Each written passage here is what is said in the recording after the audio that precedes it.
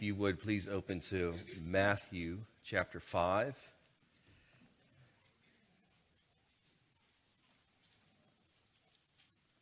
We are going to be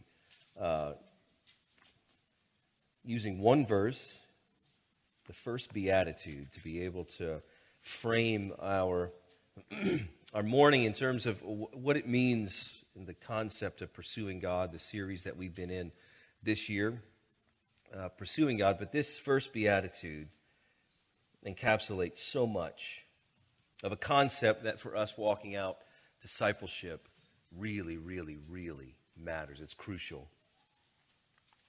Just to recap where we've been thus far in our series, started looking at what it means to follow hard after God. There's a reality that we are called up to the Lord. We are called up in terms of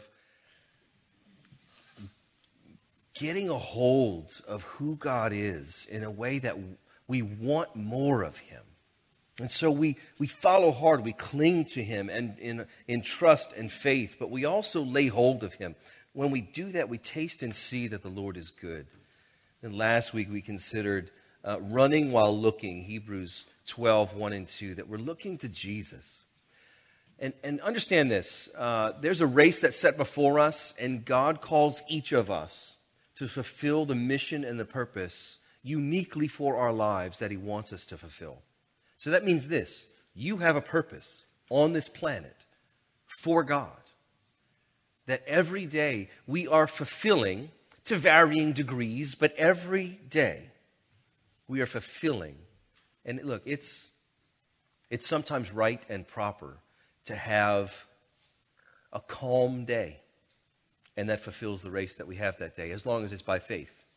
It's not only the days that everything and the chaos of life crashes in, and then we realize, oh, wow, I had faith that day, so I must be increasing in my knowledge of God and my running the race for Jesus. No, we run the race, we fulfill God's plan for us and His glorious purpose in every category, every day, no matter what the day brings.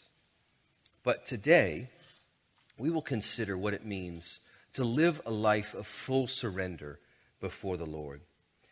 Matthew 5, verse 3. Jesus says, blessed are the poor in spirit, for theirs is the kingdom of heaven. Holy Spirit, help us. Look at the connection that Jesus is making. Poor and kingdom of heaven. How much is the kingdom of heaven? It's a lot. But blessed are those who are poor in spirit, for theirs is the kingdom of heaven. This is a spiritual principle that shows up all over Scripture. That when you give up, you gain everything. When you have nothing, that's when you have everything. So Jesus is going after a poor in spirit. It's a posture, but it's a posture that shows up in the categories of our lives. If you look at our series graphic with mountains, I don't know if you've ever wondered, or maybe mountain climbing is appealing to you. I say it that way because it's not too appealing to me, because it's hard. Like, you realize mountain climbers, to reach a summit, could just take a helicopter and just be done with it. Yep, at the summit, we did it.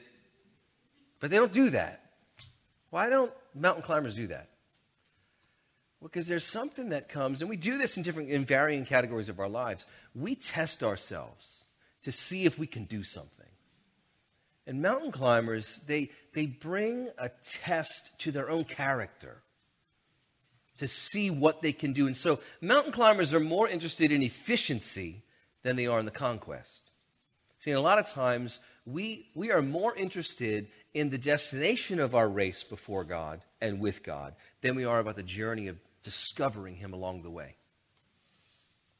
You know what it takes to make mountains? The tectonic plates of the earth rub and crash against one another, and it pushes up the earth's crust, the earth's mantle, to make these mountains. But that's what people go and visit. We look at mountains and say, that is beautiful.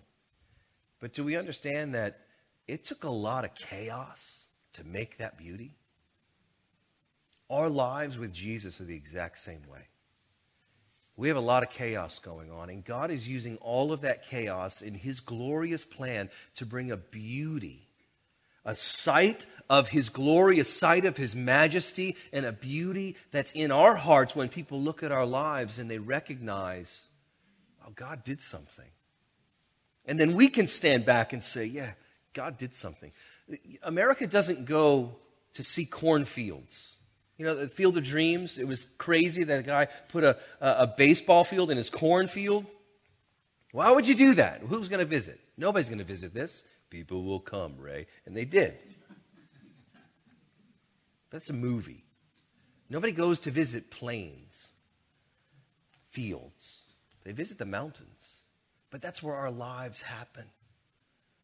See, our lives with Christ are an upward climb. There are seasons where it's less of an incline, and we appreciate those. We really would long for all of life to be a less of an incline. But sometimes it's pretty steep. When Kathy and I were in Colorado last fall in November, in Manitou Springs, there's the Manitou Springs Climb. And we're thinking, oh, look, there it is. We see it. You climb up there, and we go and read some instructions. We were not dressed for it. We were not prepared for it. We had like a little water bottle. That was it. We're in jeans and tennis shoes, and we're watching all these people come, and they're in athletic gear, and they have the camelback thing where the straw so they can have more water, and we're getting a little nervous, like, I don't know. We just had some time to kill, so we were like, let's just go do that. And we read on this sign that the most experienced mountain climbers have been airlifted off of this climb. It's like, well, we're done. We turned around and walked the other direction. We're not doing that. But look, in our own spiritual lives, we will look at something in our lives like that type of incline, and we'll just think, I'm never going to do that. I'll never make that. Now, in some ways, we might not be spiritually prepared for that, and God wants to do something in our lives and get us more efficient in our walk with him in order to accomplish that. But there's another reality that God wants us to simply trust him for it. Now, it would have been unwise for us to do that because we were 10 feet up in an incline. We're both breathing heavy because the air's so thin. Like, what did we do? But in our spiritual lives, God is saying, there's a mountain to climb. Sometimes it's really steep. But his presence with us and our surrender in that moment, because we trust him, God, I can't do this in my own strength. I need the power of your Spirit to show up. And really, I need the resurrection power and the life of Christ to be with me now. God wants that for us every single day. Every day. But are we grasping onto that? Are we laying hold of that as well? Our life with God is like a mountain climb. But the overall trajectory is upward. We're going upward with Jesus. Remember, Paul said this in Philippians 3, verse 14. I press on toward the goal for the prize of the upward call of God in Christ Jesus. And he says this in other places, that we consider him who is seated at the right hand of God in heavenly places. Set your mind on these things. So there's this upward call that we're looking to, upward toward Christ. And I think one of the greatest and ongoing lessons that God gives us in our climb of the Christian life is surrender. The first beatitude deals with surrender. It deals with the matter of possessions, spiritual possessions, emotional possessions, and I think physical possessions. And when we surrender, we gain everything. We gain the kingdom of heaven. You know, that's what everybody's pursuing on this earth. Everybody's pursuing, can we just have a world where we have no tears? Can we just have a world where we have no sickness? Can we just have a world where there's unending joy and no sorrow? What is everybody looking for? Heaven itself. And we as the people of God have an experience of getting heaven and an experience of heaven. You've heard me say this before. Heaven is too powerful to keep in eternity. It spills over into our world today. And it's divinely intentionally God desires for heaven to be experienced in our lives, not to the fullest, not in the terms of I'm going to be rich and I just need to believe it. Nope, because we look at Hebrews chapter 11, and the people who were in the hall of faith got sawn in two. Some received back their dead. Other people got sawn in two. But both of them had a faith in God. So our faith is not in the feeling and comfort that we're looking for. Our faith is in God. Like we sang earlier. Man, our hearts were prepared during our worship time. To God be the glory in everything. Everything. God wants our full surrender so we experience the fullness of resurrection life. And He wants it for us every day. And He divinely comes to us and He reveals that, the concept of surrender is really, think about it, just open hands. We hold everything that God is, He's given us, and the promises, we hold everything with open hands. And the possession of heaven, in how it's so powerful it spills over. We hold all those experiences with open hands. Because God really is God. Like Job's ability, like Matt said earlier, Job's ability to say, the Lord gives and the Lord takes away, blessed be the name of the Lord. We have a hard time saying that. It's easy to read. We have a hard time saying it. And I appreciate how Matt brought that out. It's a hard prayer to pray. Yeah, God, however you want to use my life, do it. God says, okay, watch this. Well, I didn't mean that. So look, that's a concept for us to think about as we approach open hands. What in your life would you be terrified to have taken away from you? What in your life would you be terrified if you didn't have it? A person in your life? Status in your life? A particular status that you acquired? Or maybe it is a physical possession. If this is taken out of my life, it's not worth it. Now, on the flip side, what captures your imagination that if you acquired it, it would make your life better and easier? So what captures your daydreams that if I just had that, I'd have some relief and comfort that I long for? So whether we're looking at something that's taken away from us or something that we think we can gain, that would just, why we live. Now, as you answer these questions, it reveals, oftentimes is a good way to reveal the inward posture of our hearts. It reveals if we're really poor in spirit. We can very easily begin to exalt what we cling to in this life, that if it's taken away, life's worth nothing. Or we will exalt, if I just have that, then life would be better. We exalt these things and actually create idols out of them. We sacrifice to them. We spend our money toward them. We give our worship toward them. But here's the reality. We use them as functional idols in our lives. Whenever we're going through any type of mayhem in our lives, whatever we're looking to bring relief when God takes too long. God, you just took too long to answer. I'm going to go to this.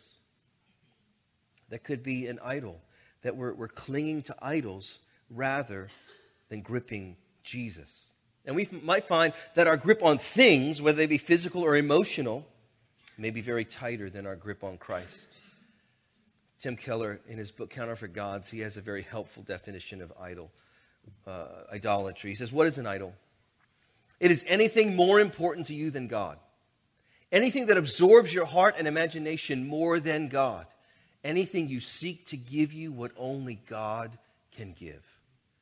Very helpful to think about and look in shining a light on our own souls. We oftentimes, in our desire for quick relief and remedy to the things in our lives, we will look to temporary things to provide us what only God can. So we look for a fading love to settle our longing for God's love. We look for fleeting praise and acclaim from men to satisfy our longing for worth and value. And we will look to the next purchase to settle our longing for renewal and a fresh start. God, in His mercy and His love toward us, y'all, He will not let us build the kingdoms of ourselves. He wants us to experience the kingdom of heaven, because the kingdom of health, my words are just not coming out today. The kingdom of self is doomed for destruction. And yet, that's what we seek to build more than, what's the kingdom of heaven I'm supposed to be occupying and possessing, Lord? In the fight for the kingdom of self, we will get into bargaining wars with God, trying our hardest to negotiate with Him to get our desires met.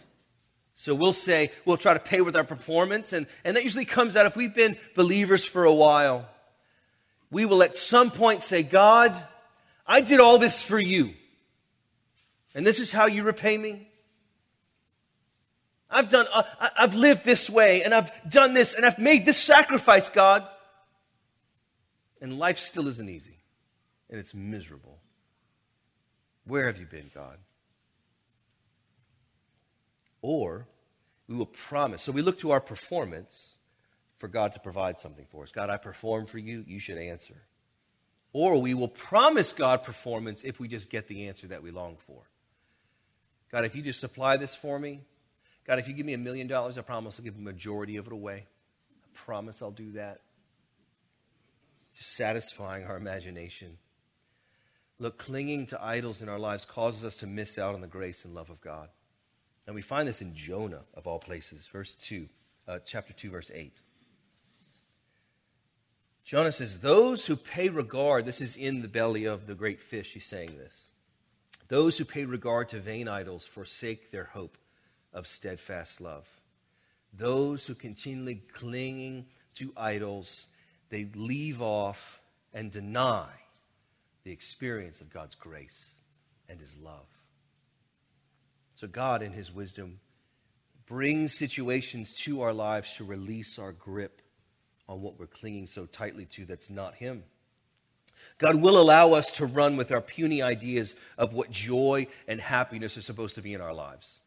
When we fight Him long enough, He'll say, all right, here's a little rope. Go see how far you can go on that. But He'll not let us run too far. Just like Jonah. He let Jonah run, but not too far. Not toward his own destruction. See, God in His wisdom and His love for us, He lets us run so we can see the contrast of the loves in our hearts. He can see we can feel the contrast of the love. We can begin to feel the contrast of, I really want this because I think it'll satisfy me. And God's saying, no, love me. And He does that with His people all through the Old Testament. They're trying to love God and the things that will bring Him prosperity, that will bring them prosperity and relief. And so they're trying to do this both thing. And God says, you can't do both. It's one or the other. But God will gently and carefully show us what the root is in our hearts. Because God wants our roots in Him, not in our selfish cravings that cause us to turn to idols. He will let us grab on to false roots so we can remove them in order to walk in the freedom and the healing that He's won for us on the cross. He wants freedom and healing. That's what He wants us to walk in. A.W. Tozer says this, there is within the human heart a tough, fibrous root of fallen life whose nature is to possess, always to possess. It covets things with a deep and fierce passion. The pronouns my and mine look innocent enough in print, but their constant and universal use is significant. A good test is this. How often do you say to God and to others, but to God, my and mine? God, do this for me. Do this for my life. Do this for my children. Because when we analyze that, it could be that we're looking simply for a temporal comfort now. God, just make me feel better about my children loving Jesus. Can you just make me feel better about that by capturing their hearts? So they don't go through anything difficult. God, that's more a prayer about us My own comfort as a parent. Please spare my children. Now look, I do pray that. But I also know that in God's grace, my children will need to walk through some dark seasons in life. I pray for their faith. Just like Peter, the Savior, prayed for Peter's faith when he walked through valleys. See, our walk is with mountaintops, mountain peaks, and valleys. Now, what my prayer for my children is this. God, when they go through the dark valley, I pray that they have relationships with other believers that will help them walk through that valley. Because in our isolationist society and culture, I read an article a couple weeks ago that they're doing all these tests because of COVID and the season that we've been under with COVID. Back in 2018, interestingly enough, the Surgeon General said that loneliness was a pandemic in our culture in the United States. And COVID, 2020, just forced everybody into isolation. It forced everybody into loneliness. So now what's happened is this. We, over the course of a year, spent 300 hours in face-to-face contact with other people before 2020. And all of them, all 300 hours, have been replaced by technology. So what's happening now is we have the core relationships of our lives. That's our family, our very close friends. Now there's this middle section that involves, it's kind of the people that we know well enough, we can be vulnerable with. But then there's the third section, that's our work relationships. The people that we just interact with in order to get a job done, in order to get something from, interaction, going to the bank or going to the, people don't go to the bank, I don't know if they go inside anymore, but at the grocery store, we have less contact there. We're checking out our own groceries, fulfilling our childhood dream of packing the bags. That's part of it. We have no room in that middle section. You know what fits in that middle section, middle relationships in our lives? Church. That's what fits there. People that we can serve with and feel something meaningful is happening as we walk together and live life together. It's serious to think about.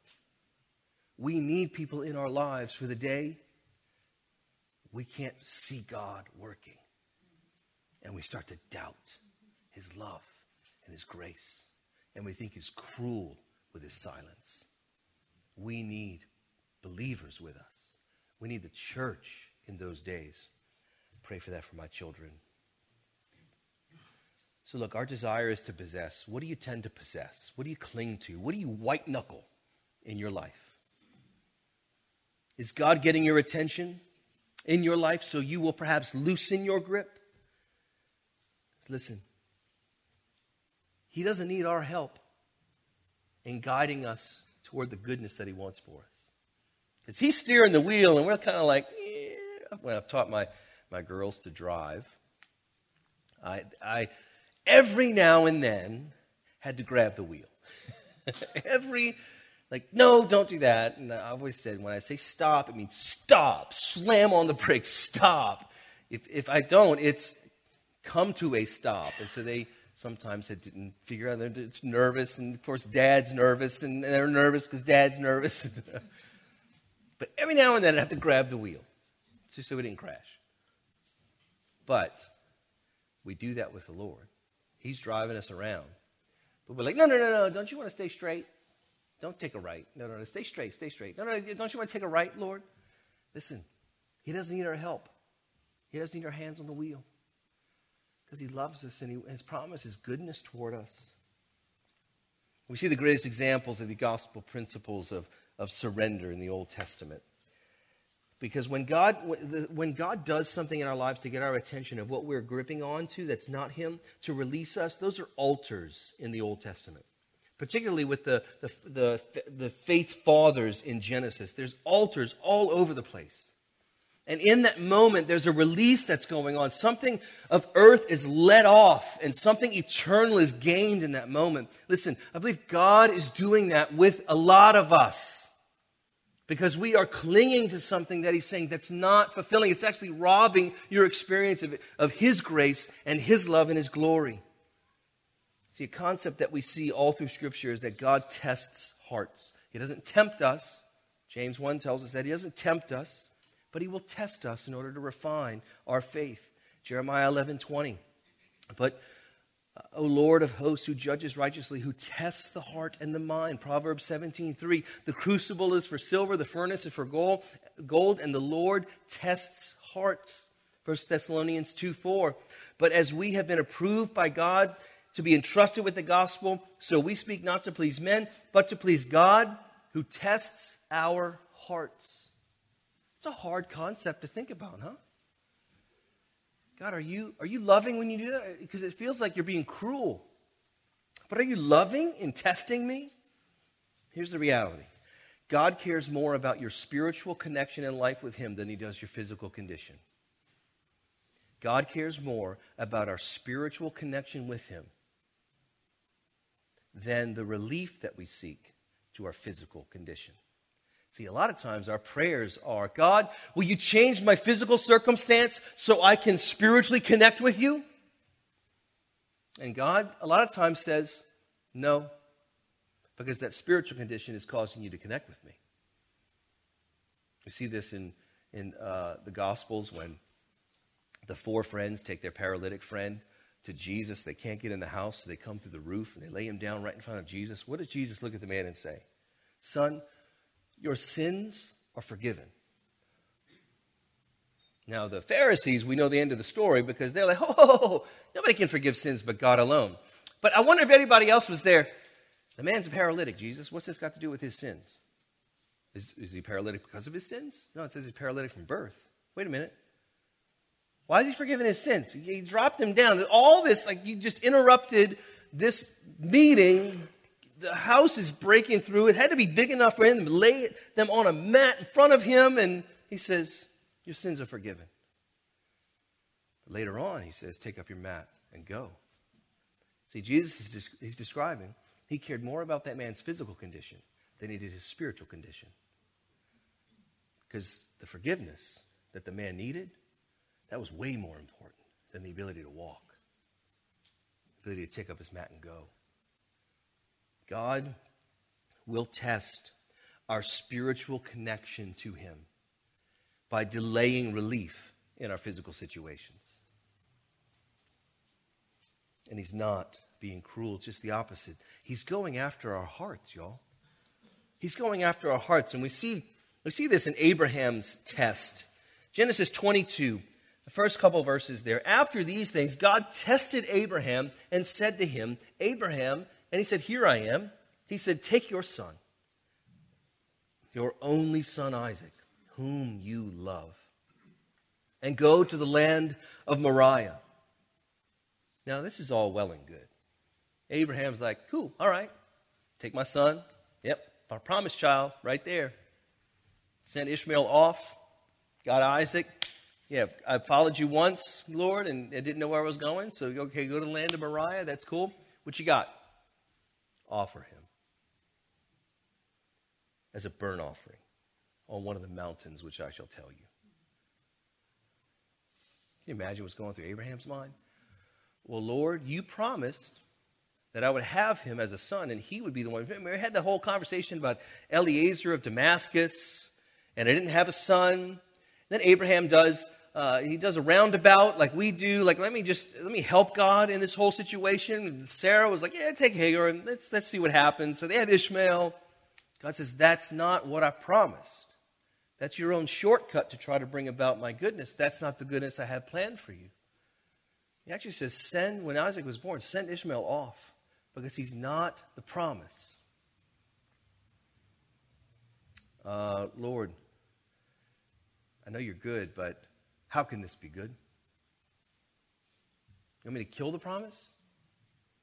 So what was God going after? I think the key is when God says, whom you love. I think that reveals in Abraham's heart he was clinging to Isaac, and he was looking more at the promise being fulfilled rather than the God of the promise. So Abraham goes and he obeys. There's no backup plan. There's uncertainty about the future of God's promise. What's going to happen here? I'm sure, God, I'm an old man. We had this conversation too. I'm past childbearing age. I cannot do this. That's when God gives him circumcision as a promise. No, this will happen. And he understood what a burnt offering was. It was to be completely and entirely consumed. Now, this is way before the command to not sacrifice children. So Abraham, okay, this is who God is. He wants child sacrifice. I know there's some other idols out there that demand child sacrifice, so maybe God's like one of those. I'm not sure. But thankfully, we know the end of the story. He obeyed in faith. But there's an inkling of a trust that Abraham had. That's why he's called the father of faith. He said to his servants, the child and I are going to go, and listen, we will return to you. He believed something miraculous would happen. I don't think obviously he wasn't understanding, God's probably going to provide a ram in the thicket, so that, this is probably fine. No, the angel had to stop him because he was getting ready to thrust a knife into his child. And the angel rushes down, all right, stop. But in that moment, when God says, hey, I see that you're obedient, what happened in Abraham's heart, in his surrender, I think is also noteworthy. He didn't cling to Isaac anymore because he said, God, you're God. I think his faith in God doing something miraculous, it was already stirring in Abraham's heart. God, you have been miraculous, and you've rescued me when I was foolish with kings, but you've rescued him. You brought everything through. God, I trust you will do it again. But what he did was he laid it down. He laid his son down in order to get him back. But get him back in a right heart posture. See, Abraham, he trusted in God, whom he could not see, rather than in his son, whom he could see. And we're called to do the same, to live by faith and not by sight. See, the altar that Isaac was on was the place to display the altar of the Son of God on the cross. Coolly, not incidentally, but coolly, the temple in Jerusalem was on this exact spot.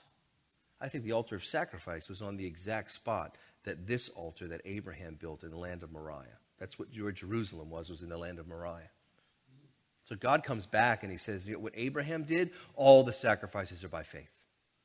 All of them, but all of them are by a substitute. Because God really did provide. That's where we have Yahweh Jireh. God provides. What did he provide? He provided a sacrifice in place of Isaac. So Abraham could walk in freedom with what God gave him. And could walk with open hands. He does the same for us. So when there's usually an altar where our grip is released. But we enjoy the biblical principle that loss is gain. Mark 8, 34 and 35, Jesus said, and calling the crowd to him with his disciples, Jesus said to them, if anyone would come after me, let him deny himself and take up his cross and follow me. For whoever would save his life will lose it. But whoever loses his life for my sake and the gospel's will save it. We're always learning this gospel principle. That we need to forsake in order to gain what we desire. We need to be poor, possess nothing in order to gain the kingdom of heaven, which is our greatest desire. We want to experience Jesus' face, his presence that will be with us forever in eternity. We are promised that experience now. Joy, unending. That's what we long for. See, God will not be forced off his throne in our hearts. He created it, he won it, he owns it. And he knows for our good, he says, I'm the king that's in residence on that throne in your heart. He is relentless in his reign on that throne. And he calls us to open our hands, to open our hearts for him. So I think there's some categories. I believe the Lord would want us to have some prayer together. And really a response.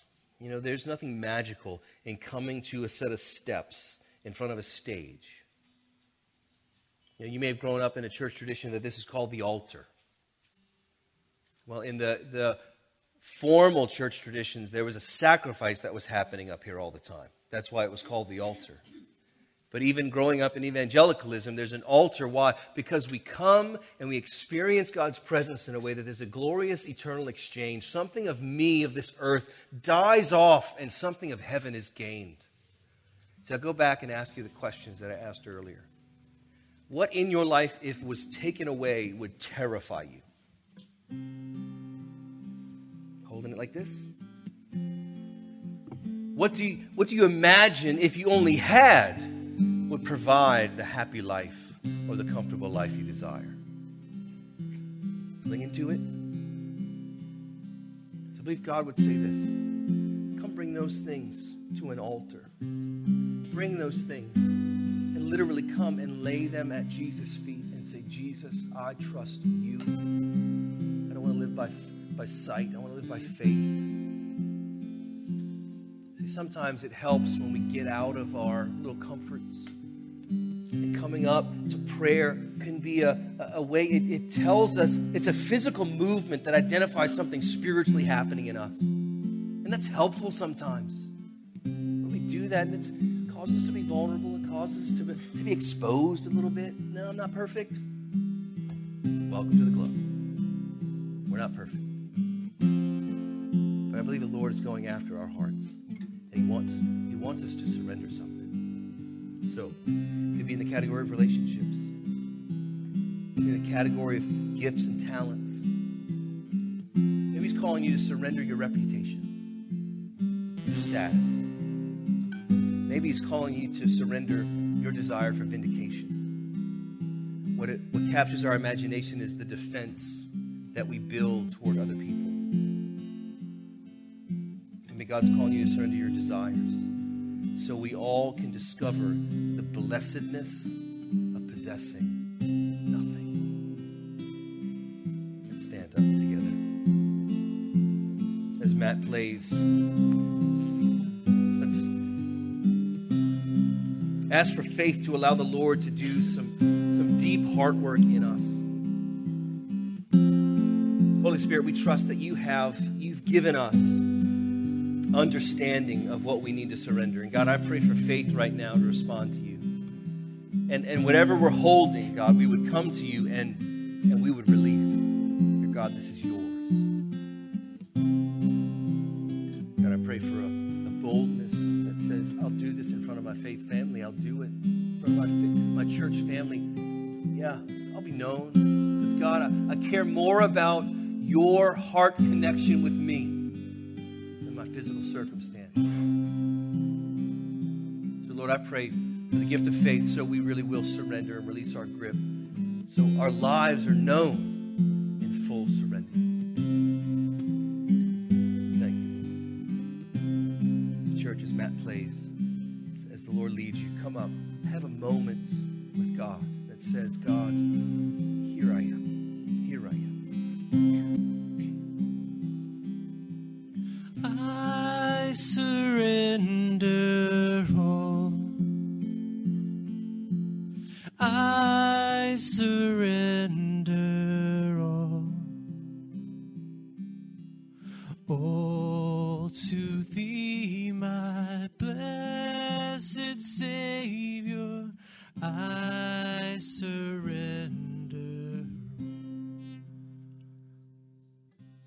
I surrender all.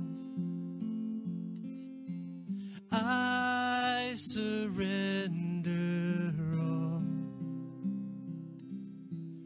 all to thee, my blessed Savior. I surrender. Yes, I surrender all. I surrender all to thee, my blessed Savior. I surrender all. Sing that out. I surrender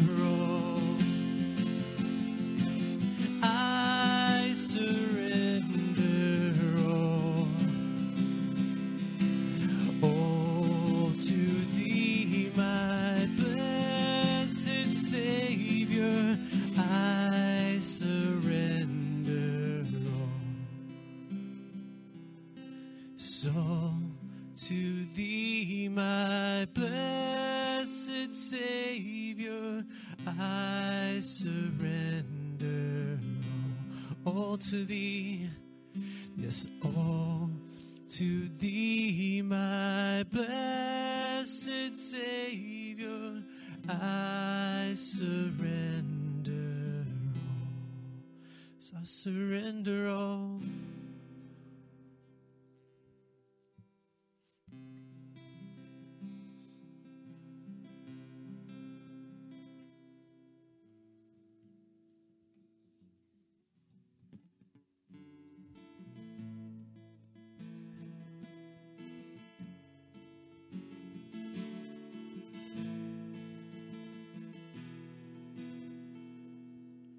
So take my life and let it be all for you and for your glory. Take my life and let it be yours. Just take my life and let it be all for you and for your glory. Take my life and let it be yours. Just take my life, Lord. Take my life and let it be all for you and for your glory. Take my life and let it be yours. Let it be yours. Take my life and let it be all for you and for your glory. Take my life and let it be yours. As we sing glory to God, glory to God, glory to God forever. We give you glory, glory to God, glory to God, glory to God forever. Sing glory, glory to God, glory to God, glory to God forever. Glory to God, glory to God, glory to God forever. So take my life and let it be all for you and for your glory. Take my life and let it be yours. Let it be yours. Take my life and let it be all for you and for your glory. Take my life and let it be yours. So I'll stand with arms high and heart abandoned in awe of the one who gave it all. I'll stand, my soul, Lord, to you surrendered. All I am is yours. I'll stand, so I'll stand with arms high and heart abandoned in awe of the one who gave it all. I'll stand, my soul, Lord, to you surrendered. All I am is yours. Yes, Lord, I will stand. Yes, I'll stand with arms high and heart abandoned in awe of the one who gave it all. I'll stand, my soul, Lord, to you surrendered. All I am is yours. Yes, all I am is yours. Jesus, yes, all I am is yours.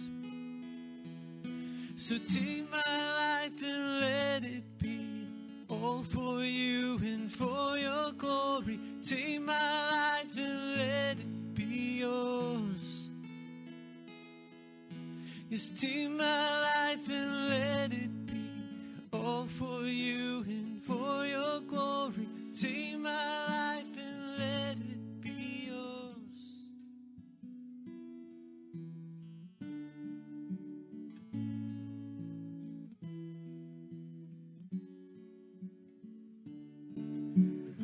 Father, our desire is to get out of your way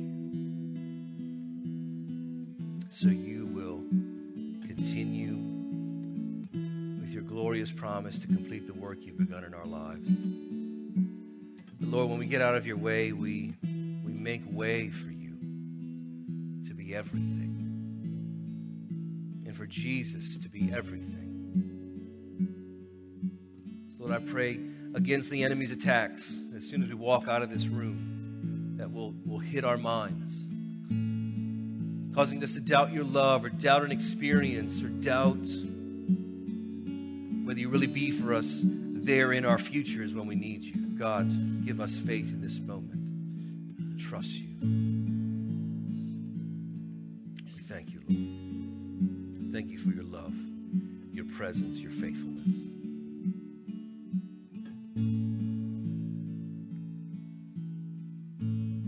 Church, the commission that we have